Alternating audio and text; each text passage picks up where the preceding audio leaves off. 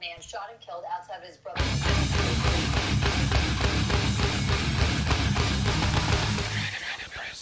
You can't handle the truth. Welcome back, everybody. Welcome back. Welcome back. Thursday night, get right. Demetrius Knuckleshill, Thomas FreeMe, and we are back, man. We are back for another great discussion. We taking a little hiatus. We'll get into that, but first and foremost, let us say our blessings. I just found out recently that Mr. Jerry Springer passed, and so God bless Jerry on his way. You know, Jerry was a big influence on my life growing up, with all the drama and chaos he had going on.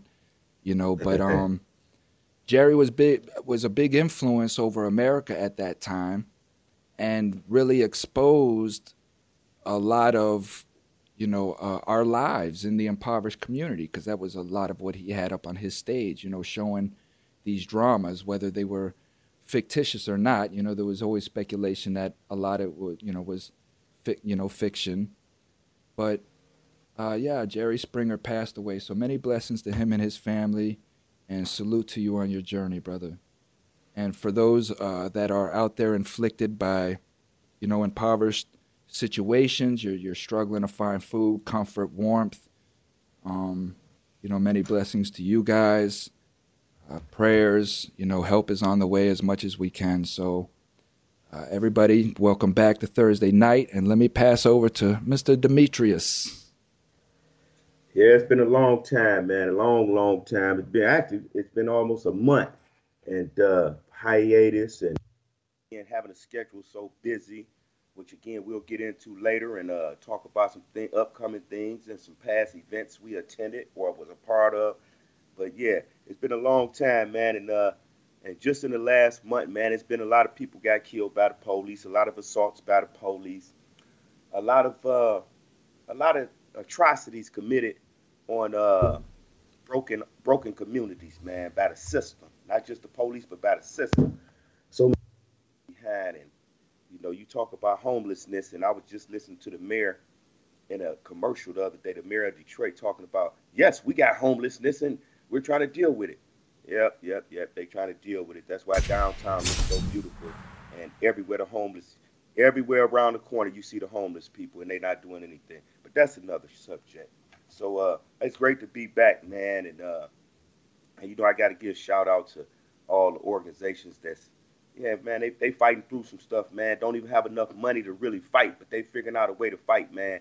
From Michigan Liberation, Michigan United, Safe and Just Michigan, Nation Outside, Coming Home Coalition, Thomas FreeMe Show, the Great Minds Project 5.0, Good Heart Youth, the Great Minds Project, and so many other organizations that are so unfunded and deserving of funds, because we talk about the real issues, and we contact and talk to the real people and not the fictitious people and these fictitious politicians. We want the real. You got the real. Keep listening. Absolutely. And with that being said, shout out to Mr. Andy Daggett, who is on his third day. It was Monday, Tuesday. This is his fourth day running across America. This man is running across America in 100 days to beat the fastest known time, world record, Guinness Book of World Records, all in the name of raising awareness for the F8 Foundation, Miss Cynthia Goldberg, which specializes in reentry. This is what she specializes in, is reentry, returning citizens. She has an organization. Her organization is located in both the Boston area and Atlanta area. So shout out to Andy, man. He's doing it. This man is getting up every day running dang near 50 miles to eclipse this. He's running. So all my criminal justice advocates, let's support Andy, man, because he's doing it for us. This man is doing it to raise awareness for reentry, the returning citizen, and what's going on with all of that. So that goes kind of into, what I want to talk about today, D, is people really can't say that help isn't out there anymore. You know, people really can't say that there's not any help out there. And we had a big discussion about that today.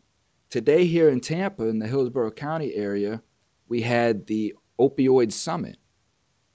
As you know, Florida was hit extremely hard during the opioid crisis during 2015, 16, those Right. years there. And I was actually incarcerated. I was in a federal institution really before then, 2009, 2010, such. But here in Florida, you had things that were called pill mills. Now, me being inside of the federal institution, I'm seeing individuals come in there on these pills, opioids, things like that, and they would tell me about these pill mills, and they're like, man, you would have you would have a line a mile long that would wrap around the block of people that would just be sitting there waiting for this doctor's office to open up so that they can get their pills, benzos, Percocets, whatever it was that they were getting. And these doctors were just writing countless scripts, right? And this was every day for years. And a lot of these clinics that fulfilled these scripts, right? CVS, Walgreens, Walmart. There was a lot of these businesses that were continuously filling these scripts. Well, now what has happened here in Florida was there was a suit that was brought down on all of this, and Florida won. And Florida got something, some crazy number, 300 million, something along that line is how much the suit was. And now all of this money is being dispersed. So what's going on now is you have all of these opioid task forces being formed specifically in the Hillsborough, Pasco, Pinellas, and Polk County areas. And today I was at one of these summits, man. I'm sitting down with the sheriff of Hillsborough County. And we shook hands. I talked to him. I introduced myself because, more importantly, we actually have a roundtable discussion with the sheriff and his team next week. So that was my purpose of going to him, is just to, hey, man, I'm Thomas Harrell. I'm a Coming Home Coalition. I'm the one that you're actually having a meeting with next week, and I just wanted to introduce myself today so you could see me. So we talked briefly. My man that I want to get you connected to with, Damon and I was there from ink2ink.org and his programs of Hustle Smarter and the Path to Success program.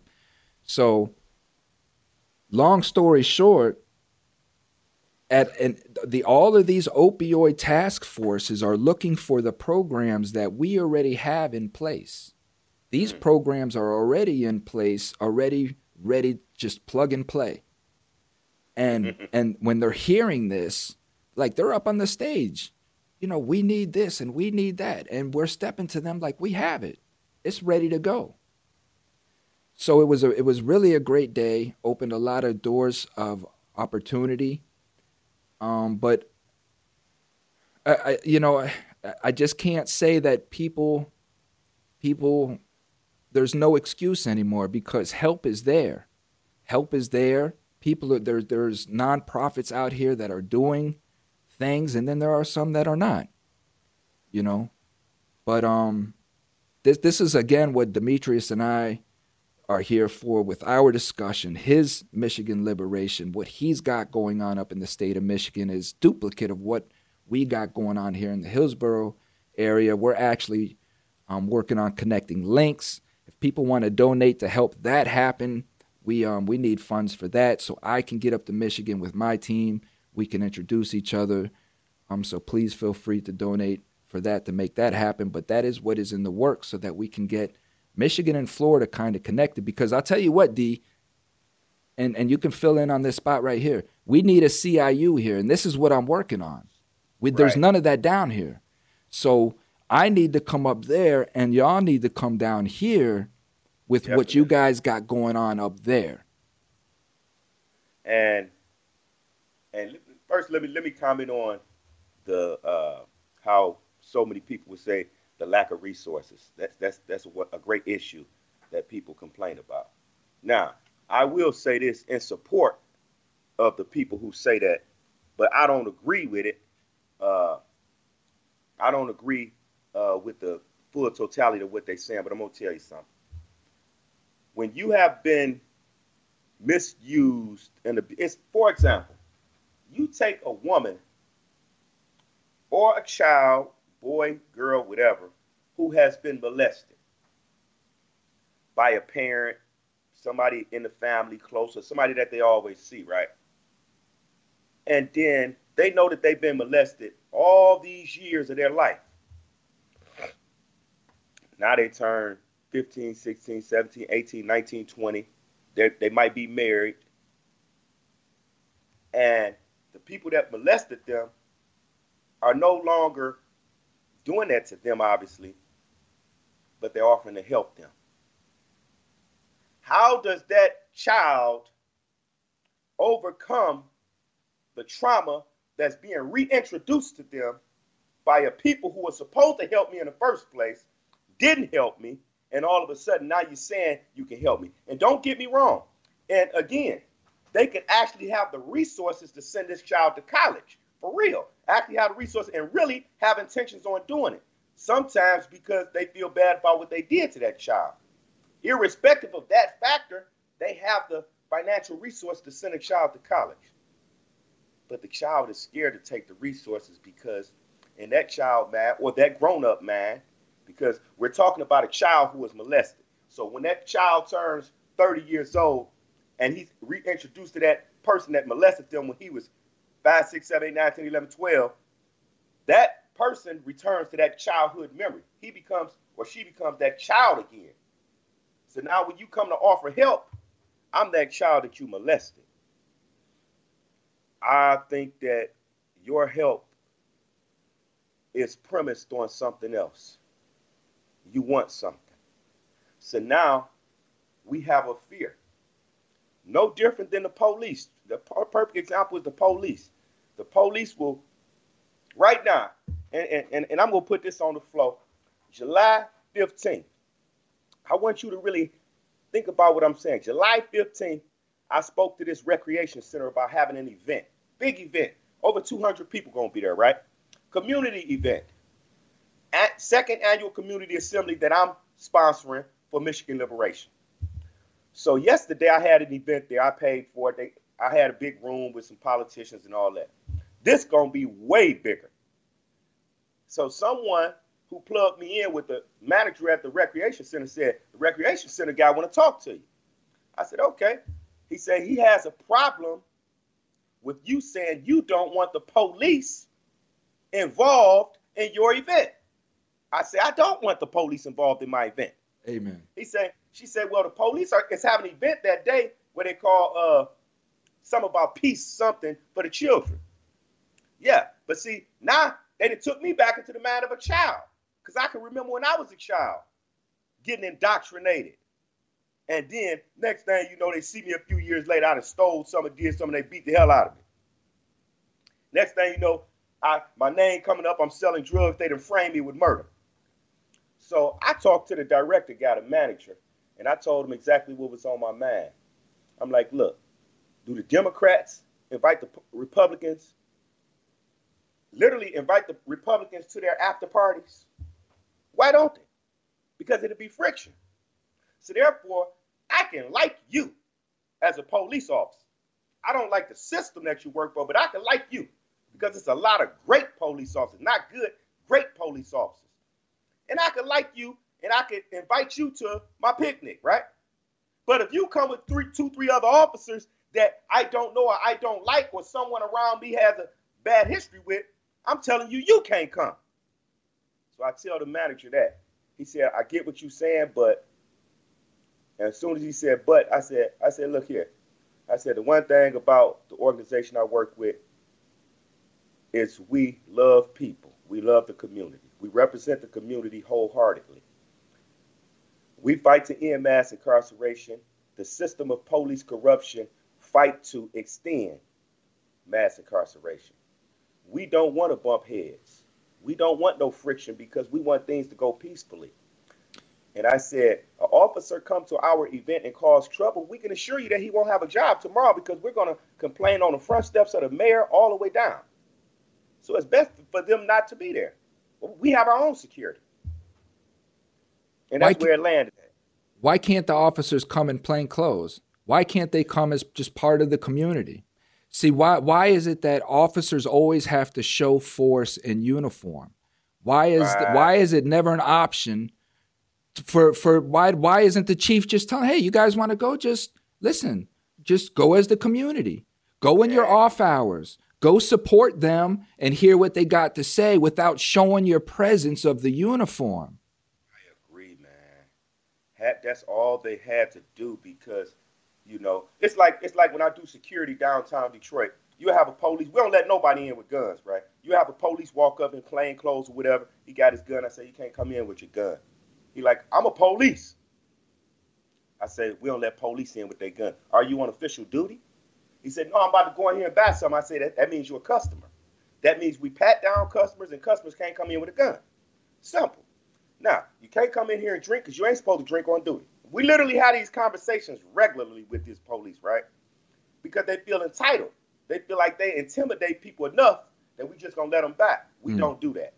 So, you know, it's amazing that that's an idea that came across my mind last year when I was having an event at one of my offices. We said, why can't the police just come in plain clothes? So don't nobody know who they are. And why can't they never speak about the fact that they're the police? If something should happen, then they respond. But we can assure them at our events, nothing happens. So they will never have to reveal themselves. They can partake in community events with us and everything. But soon as you come with that blue on, with that badge on, that represents a psychological trauma to us that we don't want no part of. Mm-hmm.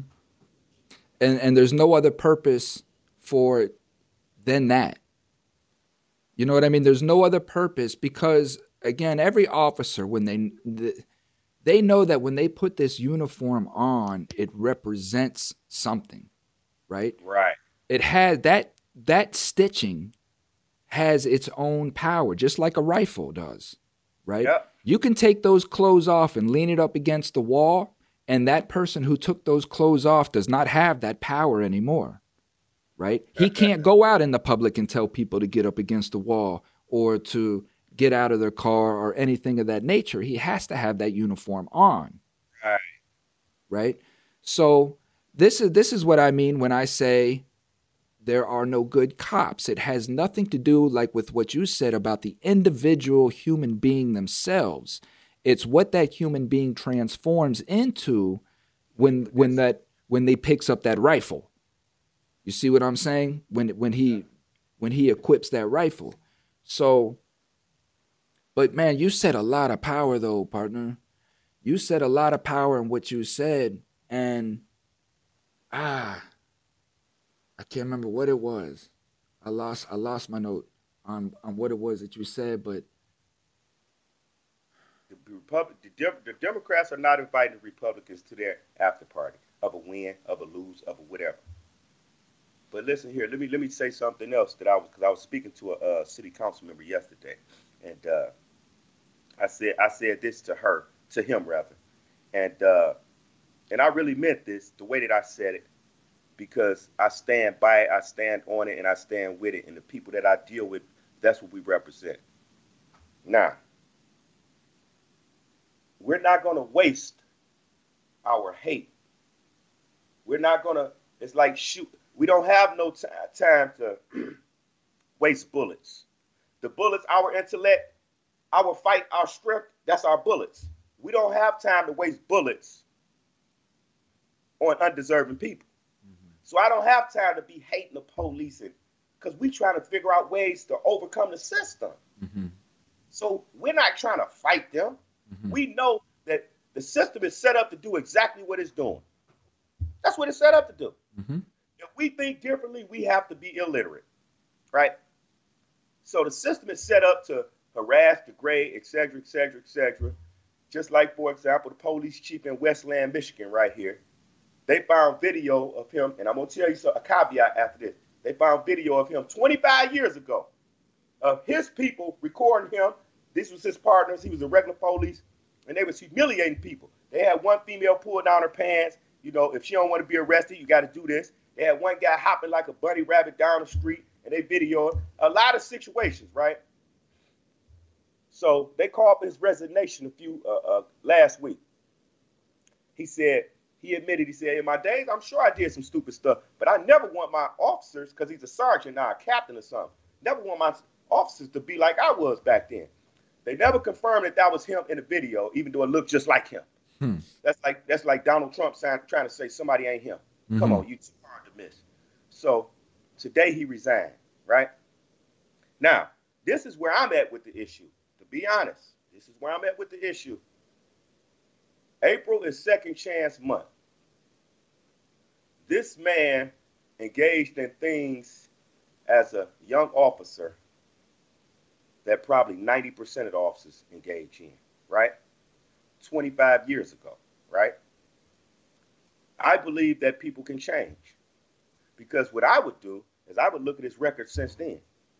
If it's any humiliation in his record, public humiliation of detainees in his record during the time that he grew up, now I'm going to say, no, you out of there, man. But I believe in second chances, and the second chances don't discriminate when it comes to police, when it comes to anyone. It's like when we was talking about we know rapists are the most appalling people to go to prison. Yeah. And science shows that rapists really never overcome that urge, right?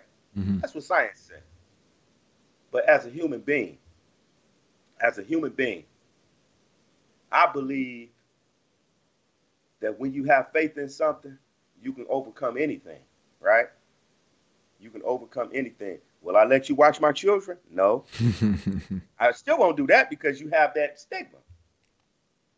But I believe that people change.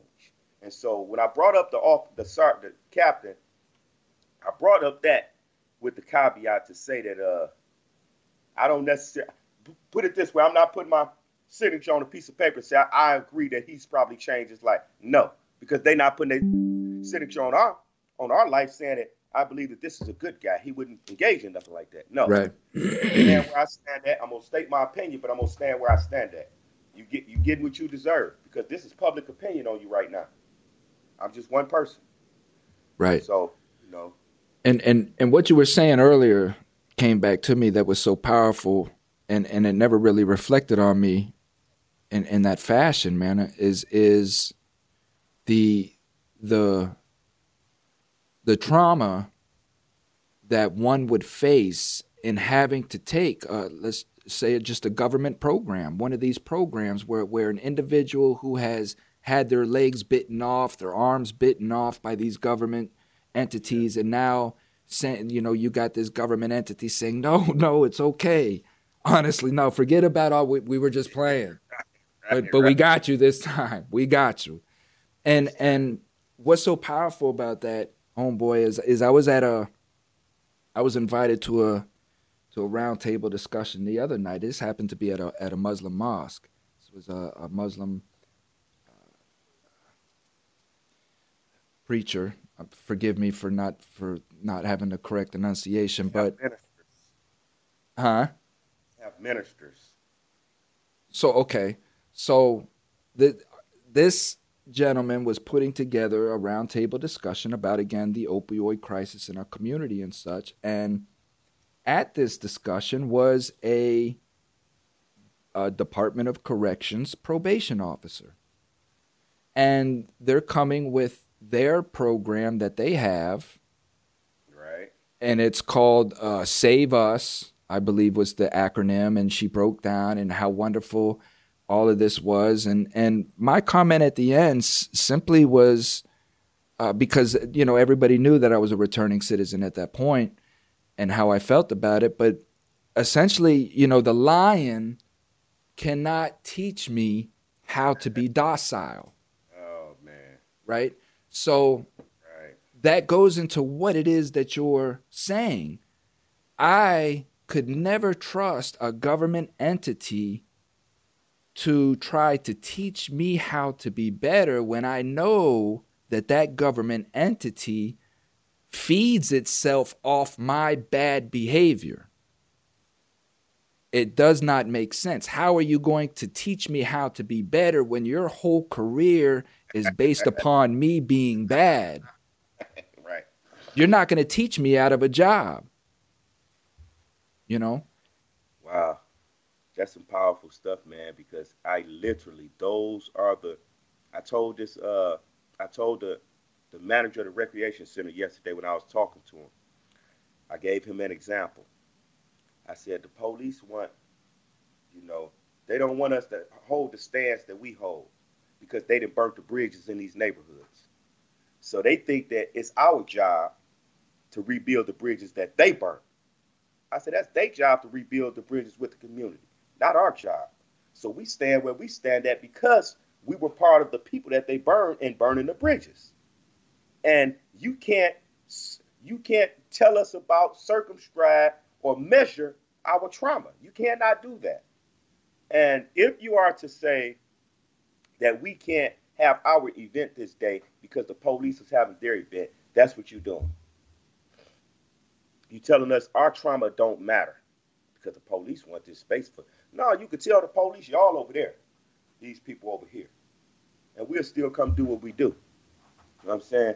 But right now, I'm contemplating other places that I'm going to look at to see if I can find another place to outside places. It'll be July 15th to have our community event because I'm kind of, and we don't need that friction, man. I have a video that I was telling him about. I have a video of the little boy, 11 years old. Was he 11 years old? He was riding a four-wheeler right down the street, literally 1 minute away from where I was at yesterday, the recreation center.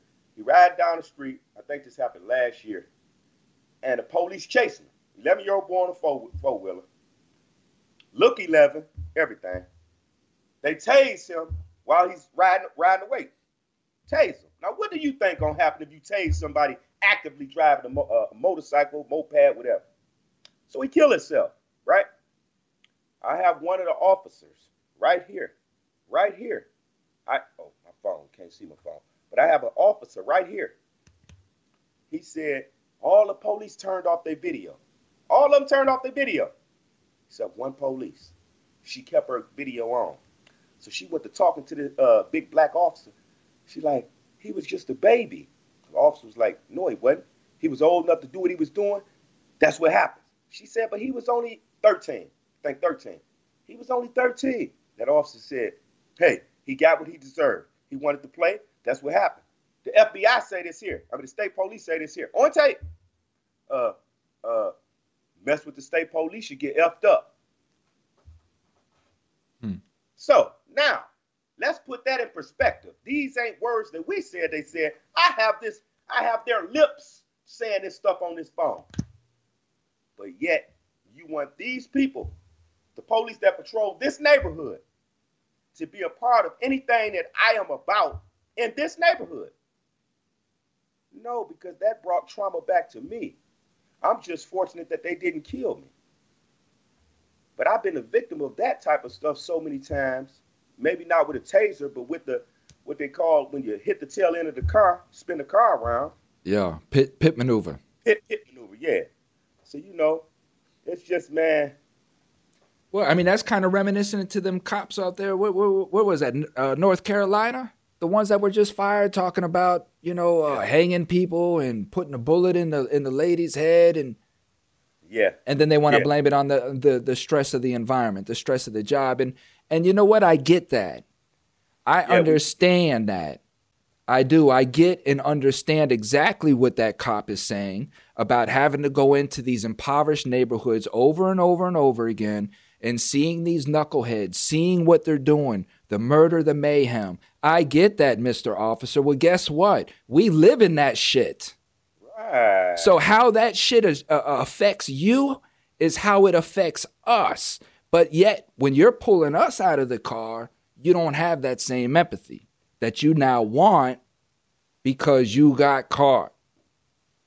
You see what I'm saying? And now, and furthermore, what you just spoke on, how is there not a bill in legislation right now that these cops cannot turn off their camera because you got a female officer, man. Praise to her for keeping her camera on first and foremost. First and foremost, and this is what I'm urging. You want me to say that you're a good cop? You want me to go out into the community and say that there are good cops? You have to show me this. You have to show me when you're in the face of wrong that you're willing to do right, right? So many praise and blessings to that female officer for doing what she did and exposing the fact that they should not have the capabilities to shut their camera. Why do they even have the camera on to begin with then? That makes no sense. That's a waste of money. It should be that their cameras do not cut off. How about that? A camera that don't cut off. Once it's turned on, doing that, when they come in and they put their suit on they check in, time card, the camera cuts on automatically. And it doesn't cut off until your time clock, until you punch your time clock out. How about that? And then we can see a lot of stuff that they say. You know what I'm saying? And we know they're raised privilege, that it's confidential conversations. We already know that. I mean, that's what they're supposed to do. They're supposed to make up stories. But at the end of the day, man, it's important that we begin to really mobilize around issues, because these are human rights issues. These are not, people keep saying civil rights and civil rights. Once you have done a collective body of people this way, it becomes a human right issue. See, it's a civil right issue if this is an isolated incident. You know what I'm saying? You do this isolated incident, this ain't your history, you don't have a pattern of this behavior. But when you're talking about you have done this over years and years, you're talking about human rights violations.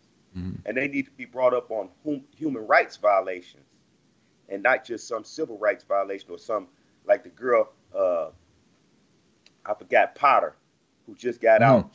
Kim Potter. Kim Potter.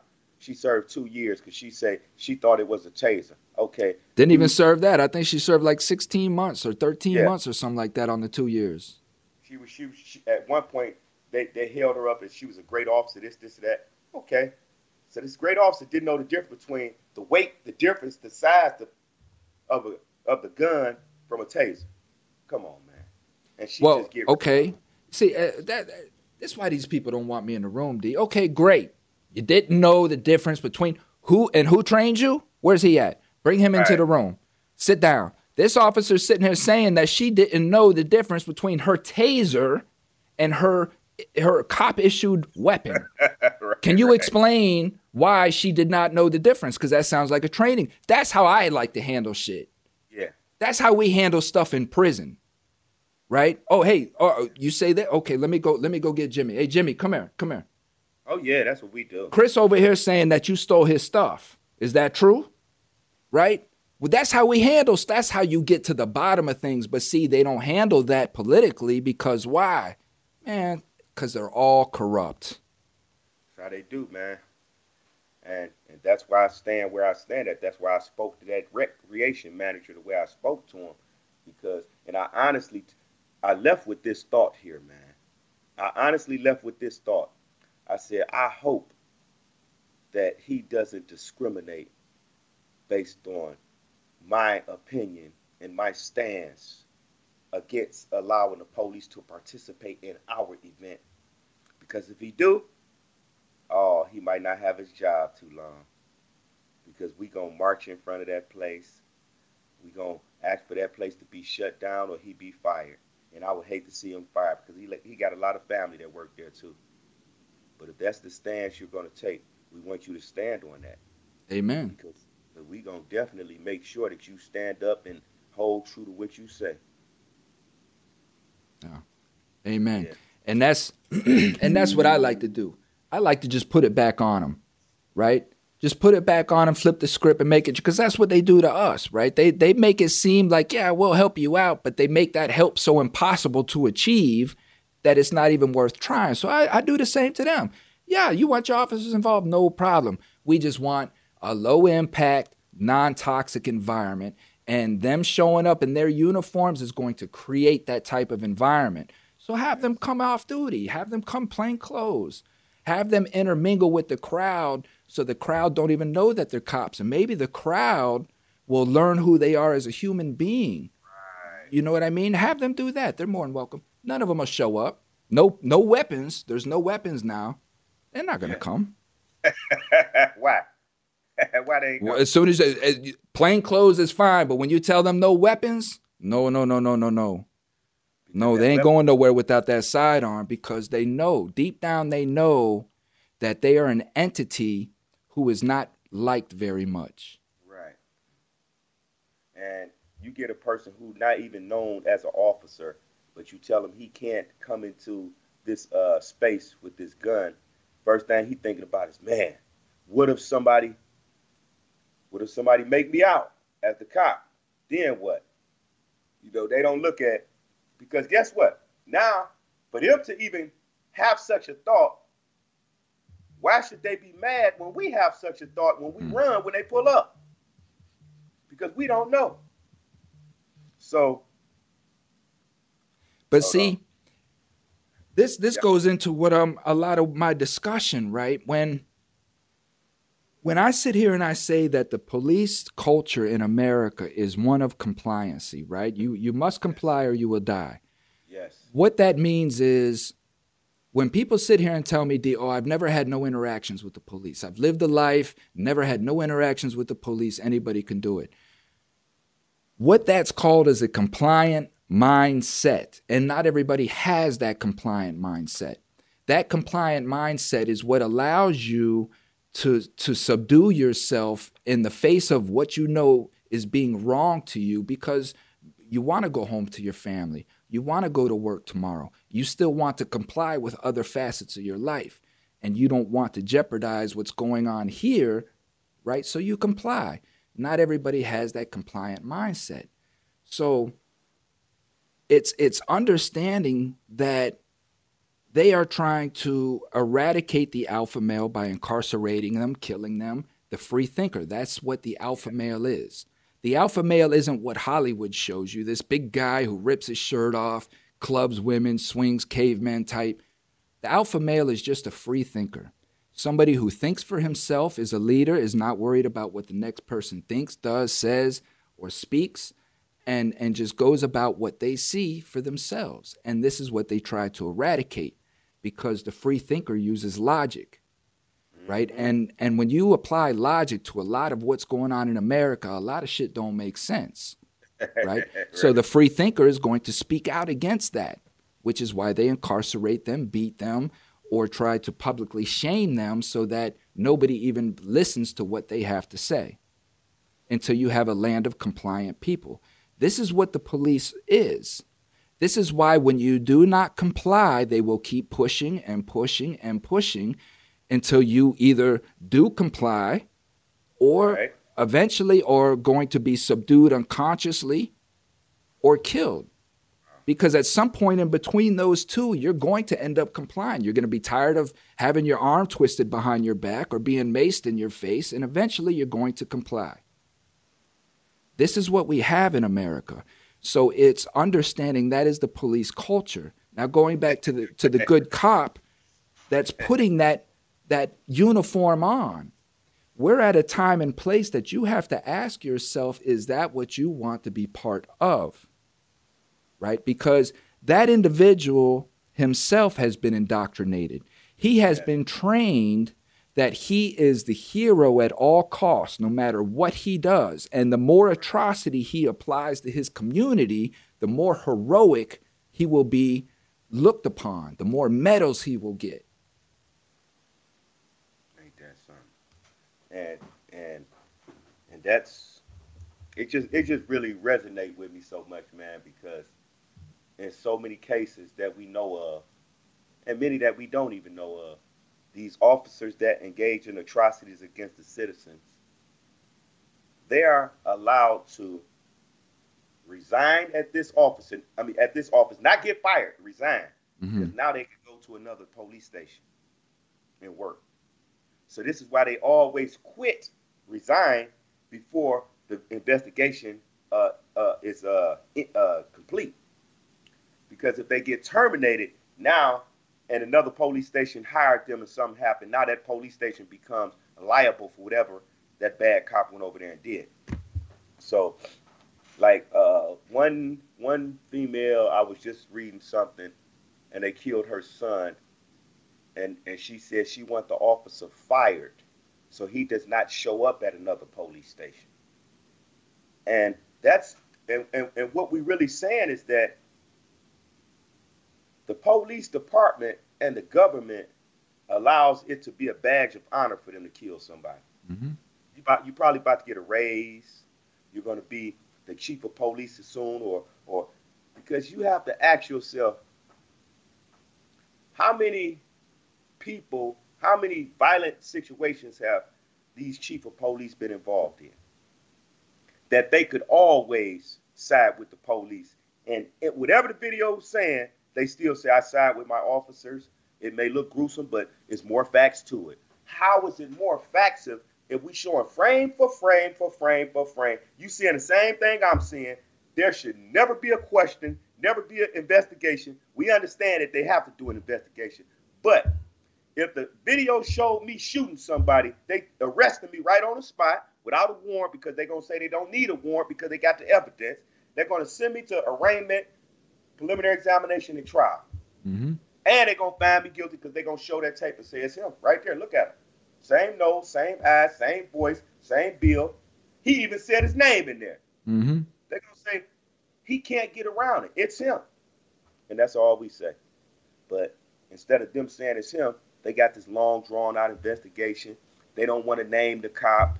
Then they don't want to charge the cop. You got to put pressure on the public prosecutors that charge the cop. And then they don't want to charge him with a serious offense. But yet, if he could say his life was in danger, that's why he killed. Why can't I say my life was in danger, that's why I killed? Y'all call it premeditation when we do it. Mm-hmm. And going back to what you said, we live in these neighborhoods every day. So we constantly under fear and trauma and traumatized by the event. When we see a tree, we in the dark and we see shadows on the ground, we looking. If you got a gun, you pulling your gun out. It might not be but a tree branch doing like this. We don't know. We Or don't just simply pumping gas. See what I'm saying? You have to, when you're in these impoverished neighborhoods, you have to like strategize just pumping gas. You have to look around. You have to see who's around. Is this a safe gas station? Is it not? Is there a corner? Because people are jumping out of vans and attacking you from the next pump over. This is what's going on in these neighborhoods, right? And these cops are traumatized because they got to go in here and work. I mean, come on, man. You're getting paid to be in there. Yeah. We're just trying to survive. You see what I'm saying? But there's no thought process into that. All the police want is the empathy for what they have to endure. right. And, hey, man, I see this is the type of stuff that I talk about on all of my videos. And again, I don't talk about this stuff to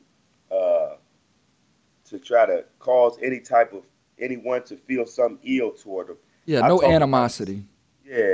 I talk about this stuff because I want people to be awake, and I want us to know that whenever we're ready, we can take our power back and make sure those type of officers don't even be on the force, because we can make sure that chief don't be on the force by making sure the mayor don't be on the force. If this is the type of individual that the mayor likes, then we don't like the mayor. Simple. So Amen. We have the power, if we would just vote, we have the power to dictate what type of officers will police our neighborhoods. We want officers that are truly approachable, truly hospitable, truly conflict resolutionists, truly nonviolent, truly understanding, truly sympathetic, and truly understand where they came from when they're dealing with this type of environment, to understand that I do security. If I could talk a guy down doing security, I'm not trained like the officer. If I could talk a guy down from shooting and like he was threatening me, I could do this without any violence, without raising my voice. How can't they do it and they're being paid $30,000, $40,000, $50,000 a year? Well, that's the key though, D, is you got an officer, right? Okay, let's break this down. So you got two officers. Let's say you got a domestic dispute at your house. Somebody calls the police. You got two officers, male and a female, that is coming to your house. Each one of these are paid $50,000 each. They're driving a car that is outrigged, probably worth $250,000 is each one of these vehicles. I don't know how much these vehicles, but man, they got to be somewhere around that with all the electronics and all of the equipment that they have in these vehicles, right? Just to come out to somebody's house because they called 911. You got gas, you got all of this stuff, right? This is why I say they don't want cops intermingling with the community or building that relationship, because when that man and woman shows up to Demetrius' house, right? If there's a relationship there, they know Demetrius. They have coffee with Demetrius. They see Demetrius. They shake hands. They talk all the time. All right. Guess what? There's a high probability nobody's going to jail. And we can't have that because we spent so much money on sending those people out there. We have to make that money back. We make that money back by arresting people and taking them to jail, fining them, court costs, attorneys, all of this stuff. Again, this is why it goes back to the culture. What is our police culture really about? Is it really about community ties, or is it really about comply or die? Comply or die. I think it's about comply or die, because if it wasn't about comply or die, when you had this little boy, for example, I posted this on one of my posts. Little boy, he was 16 years old, 15 years old. Some local police. They wasn't even police. They was like park ranger police. They discovered somebody sleep in the car. Come to find out, the car stolen. So they come behind the car and they talking to, they federal police because they part of the park program. And these police told these two police, do not get caught in that car, right? In other words, don't get in the car. Don't get caught in that car. These police snuck to the car, opened the door of the car, jumped in the car. The little boy jumped up, sped off. One police was able to jump out before he sped off. The other one couldn't get out. So what the police did, the one that was stuck in the car, he kept telling the little boy, stop, stop, stop. Now, don't get me wrong. This is where I deviate in my opinion, that because now the officer's life is in danger because the little boy speeding in the car. I agree. Officer's life is in danger. The officer shoots the little boy because he won't stop. Shoots him 3-4 times, right, in the back. Now, I agree with that part of it. If I just seen that part of it, but when you say you was asked not to get in the car in the first place. Second of all, because they was asked not to get in the car. Second of all, how hard could it have been for y'all to do that maneuver to where you just block in the car? So the car don't move. Tap on the window and say you under arrest. That's why I don't agree with what the police did. Because I would think my life is in danger too if you driving the car, I'm in the back seat, and you ain't stopping, you speeding off. I'm going to try, I got to save my own life. Even if that means taking your life. But that came after the fact. What came before that is that you never followed protocol. You could have just blocked in that car and saved his life. But you didn't. And therefore, your actions are now criminal. Your actions are now criminal. So I guess we can end on that. We can end on I'm a firm believer in comply or die as well. And I'm a firm believer in that, you know, as well as the video. I believe I shared that with you on TikTok, where it showed the old granny woman,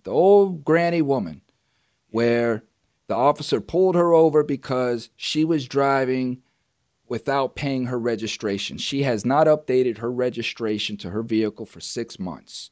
So the officer pulled her over. She was upset with the officer, right? She was highly upset with the officer, telling the officer she's not going to sign for the ticket. She's not going to pay the ticket.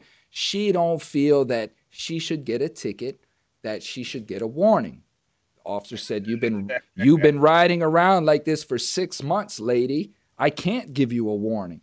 I agree with all of this, right? Again, I agree with all of this. The woman became very hostile, would not sign the thing. Then the officer said, okay, well, step on out of the vehicle because now you're going to jail. Now you're being arrested. She said, for what? He said, for not complying.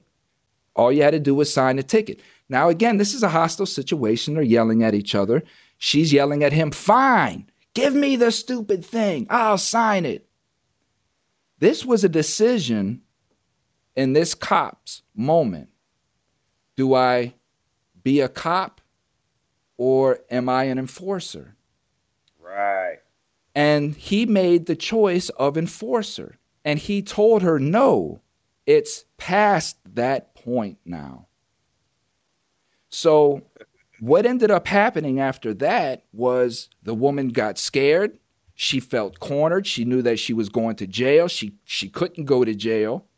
Her senses started coming to her about the escalation of the situation. She panicked and she sped off. The cop had to run back to his car, jump in his car, run her down. The end result was he had to drag this woman out of her truck and tase her until she complied.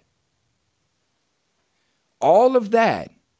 And mind you, I guarantee that woman was charged for fleeing and eluding, for resisting arrest. She was charged for all of this that could have been avoided if that cop simply would have said, okay, here you go, sign the ticket. That woman would have signed the ticket and left.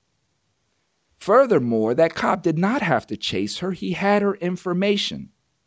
Where you running to? You're taking off. Okay, bye. We'll see you later. Yeah. We'll be there in a little bit, pick you up. Don't worry about it. Go home, vent to your husband, chill out. We'll be there to take you on in, Marjorie. But no, you did not comply, and I will hunt you down and kill you until you comply. So for me, it's comply or die, partner. That's a nice term to describe. You know what I'm going to do? I'm going to go back and make some T-shirts and Cubs and all that. Comply or die. I'm going to find me a little pictorial to put on it, and I'm going to start pushing that, man. Comply or die. That's the message. That's our police culture. Comply or die. Prove me wrong. I got a whole T-shirt press and everything else in my basement. All the stuff that go on the T-shirts, everything. I made T-shirts for my organization. Well, dang, man. Well, all I got to do is send you the PDF then. I'll make it. I'll go ahead and make it, send you the PDF. You print them out. We'll split them. I put it in my computer, man. And but not just that, man, on anything, man. Because at the end of the day, we have to start figuring out ways to finance what we're trying to do. You know, because other people acknowledge people who fight for themselves. You know, lawyers, they fight harder when they see you willing to fight for yourself. Possibly because they know that if you fight for yourself, you're going to see their flaws. So they try to tighten up and sharpen themselves up. Either way, people fight for people that fight for themselves. And we have to start taking part in those type of things of trying to generate something on our own, because it's a reason why I bought this stuff, man. I've had this stuff for 2.5 years now. I made a lot of shirts. We sold some. But for the most part, I haven't used this in over a year. And I just told myself, I was setting up my table in the basement today. I said, I got to get back to this. And I got the button press to make buttons with. Mm-hmm. I got that. So. You know, it's funny you say that, man. You know, I had a friend come in here yesterday. Man, God bless her soul, Miss Julia Paul. She's actually the president of the NAACP out here in Pasco County. Very good friend of mine. We're working together on a lot of things, but her organization is the End Recidivism Project. But she came in here yesterday, man, saw my office for the first time. D, listen to this, man. I've had my online store and my merchandise for about 2 years. Right? Now, aside from my parents, right? And whenever I talk about no support, I always leave my parents out of this because they're my parents. You know, they do what they do. Right. Not one of my family members has purchased one item from my store. This woman who don't even know me came in yesterday, heard that I had a store. We sat here and made a shirt for her and her husband, pants for her, and some slides, some chunkless for her and her husband, and she bought them on the spot. And not one of my family members has done that. Now, I've had family members come to me when I tell them, man, I got an online store, man, go check me out, help support. Oh, you do? Oh, I want to do something like that. Can you help me set mine up? Can you do this for me? I want a podcast. Can you help me? Hasn't liked one of my shows, won't sit through it, won't share it. Well, so you're right. We have to do better. We sit here around and we could sit here and say F the police all that we want. And we could say F the government. And we could sit here and say all that we want, that there's no programs and there's no help. But like you said, power in what you said, man, that's why I mess with you, D. Because you drop jewels, partner. I try, man. Nobody will help you until you help yourself.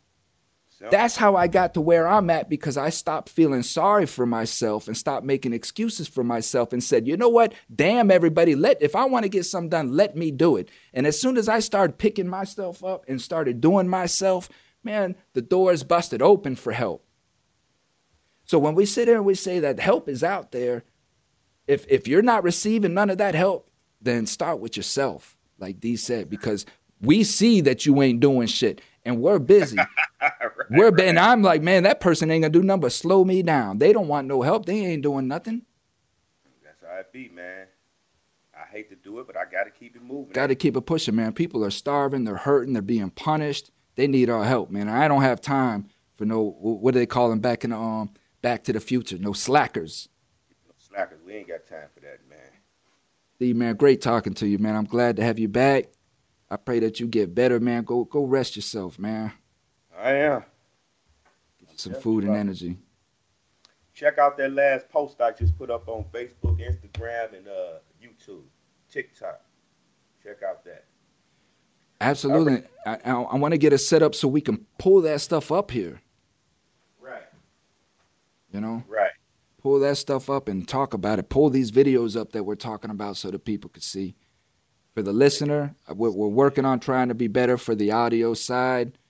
I'd like to give shouts out to 88.5 Community Talk Radio here in Hillsborough County that is going to start live streaming our show. And for everybody else, man, that listens to us, the Spotify has grown tremendously. Shout out to England. England's moving up. We have England, we have Australia, of course the USA, Germany, and Singapore is some of our biggest listeners. Ain't that something? And so, we got to give honor to all of them, because without, that type of ear, those type of listeners, because when you have some people that's foreign to you, doesn't live in your culture, doesn't live in your state, doesn't live in your city or your county or your neighborhood, and they still willing to give you a chance and listen to you, you got to pay homage to them, man. Even if they critique your stuff, the fact that they took the time out to listen to it is what means so much. Amen. That's why we do it. So with that, we leave out many blessings. We love you guys. Stay tuned. Next week, Thursday night, we'll be back. And till then, just continue to be your best self. Go out into the community. Meet people. Turn off your TVs. Stop listening to the news. Stop being fearful. Get out and just meet people. Shake hands. Say hello. And get to know one another. And just create unity in our community. Stop acting or treating your neighbor like your enemy. Sometimes your neighbor can just be as hesitant to talk to you as you are to talk to them. Sometimes it just take a small word of encouragement, a good morning, a how you doing, good afternoon, that could open the door to a treasure trove of knowledge and friendship. Remember that, keep that in mind, and you all have a blessed rest of your day. Absolutely. You can find your best friend for life with a simple hello. Y'all take care. We love you. We out. Peace.